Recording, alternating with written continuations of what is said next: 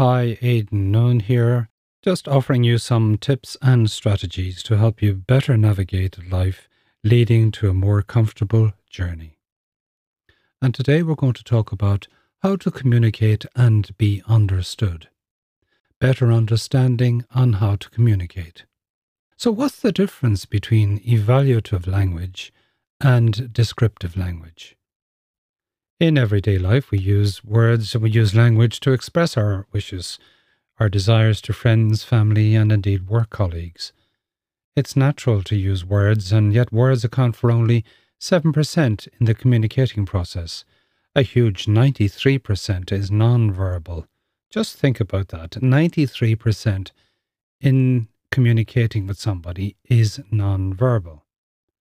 Therefore, if words account for only 7% in the communicating process, isn't it logical, therefore, that we need to become the best we can be to communicate at the optimum level? For example, consider the following scene.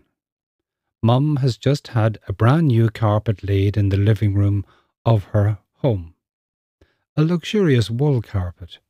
In recent days, the weather has been very inclement, and her 8-year-old son, Billy, has been outside playing with his football in the mud.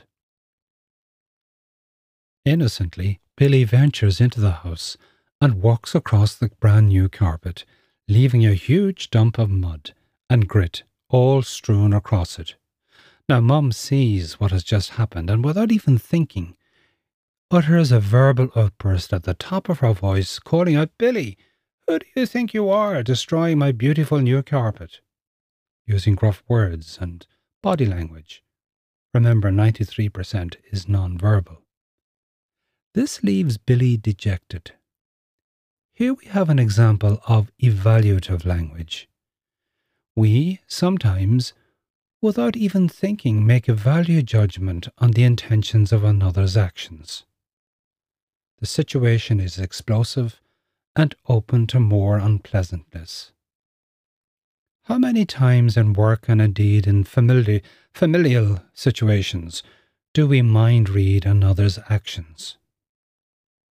We place meaning on maybe innocuous actions of somebody else, and we form a meaning and we take the meaning away from that. So a much better way perhaps is to use descriptive language. And this takes practice. Mum could just easily have said the following: "Now, Billy, look back over the carpet and the mud marks you have made. What do you think about that, my Billy?" Describing, using descriptive language, what actually has happened or is happening, is much more mature and better way to communicate. Less explosive and leaves dialogue open. Similarly, should someone approach you waving their hand, maybe their finger in your face in front of you, and using evaluative language, maybe words such as, "Who do you think you are? You so and so and so and so. Who do you think you are?" Or maybe even more gruff words than that. Now you can respond and deflate the situation as follows. You could say, "I really want to understand you, and I could hear you much better if you placed your hand by your side." Just describing what's actually happening without making evaluative assumptions. Yes, evaluative assumptions that can be very, very productive. And as I mentioned above, deflate the situation and leaves the entire process open for more dialogue, further dialogue. Try it. It takes practice,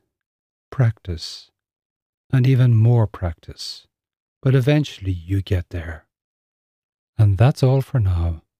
Talk again tomorrow. Thanks for listening.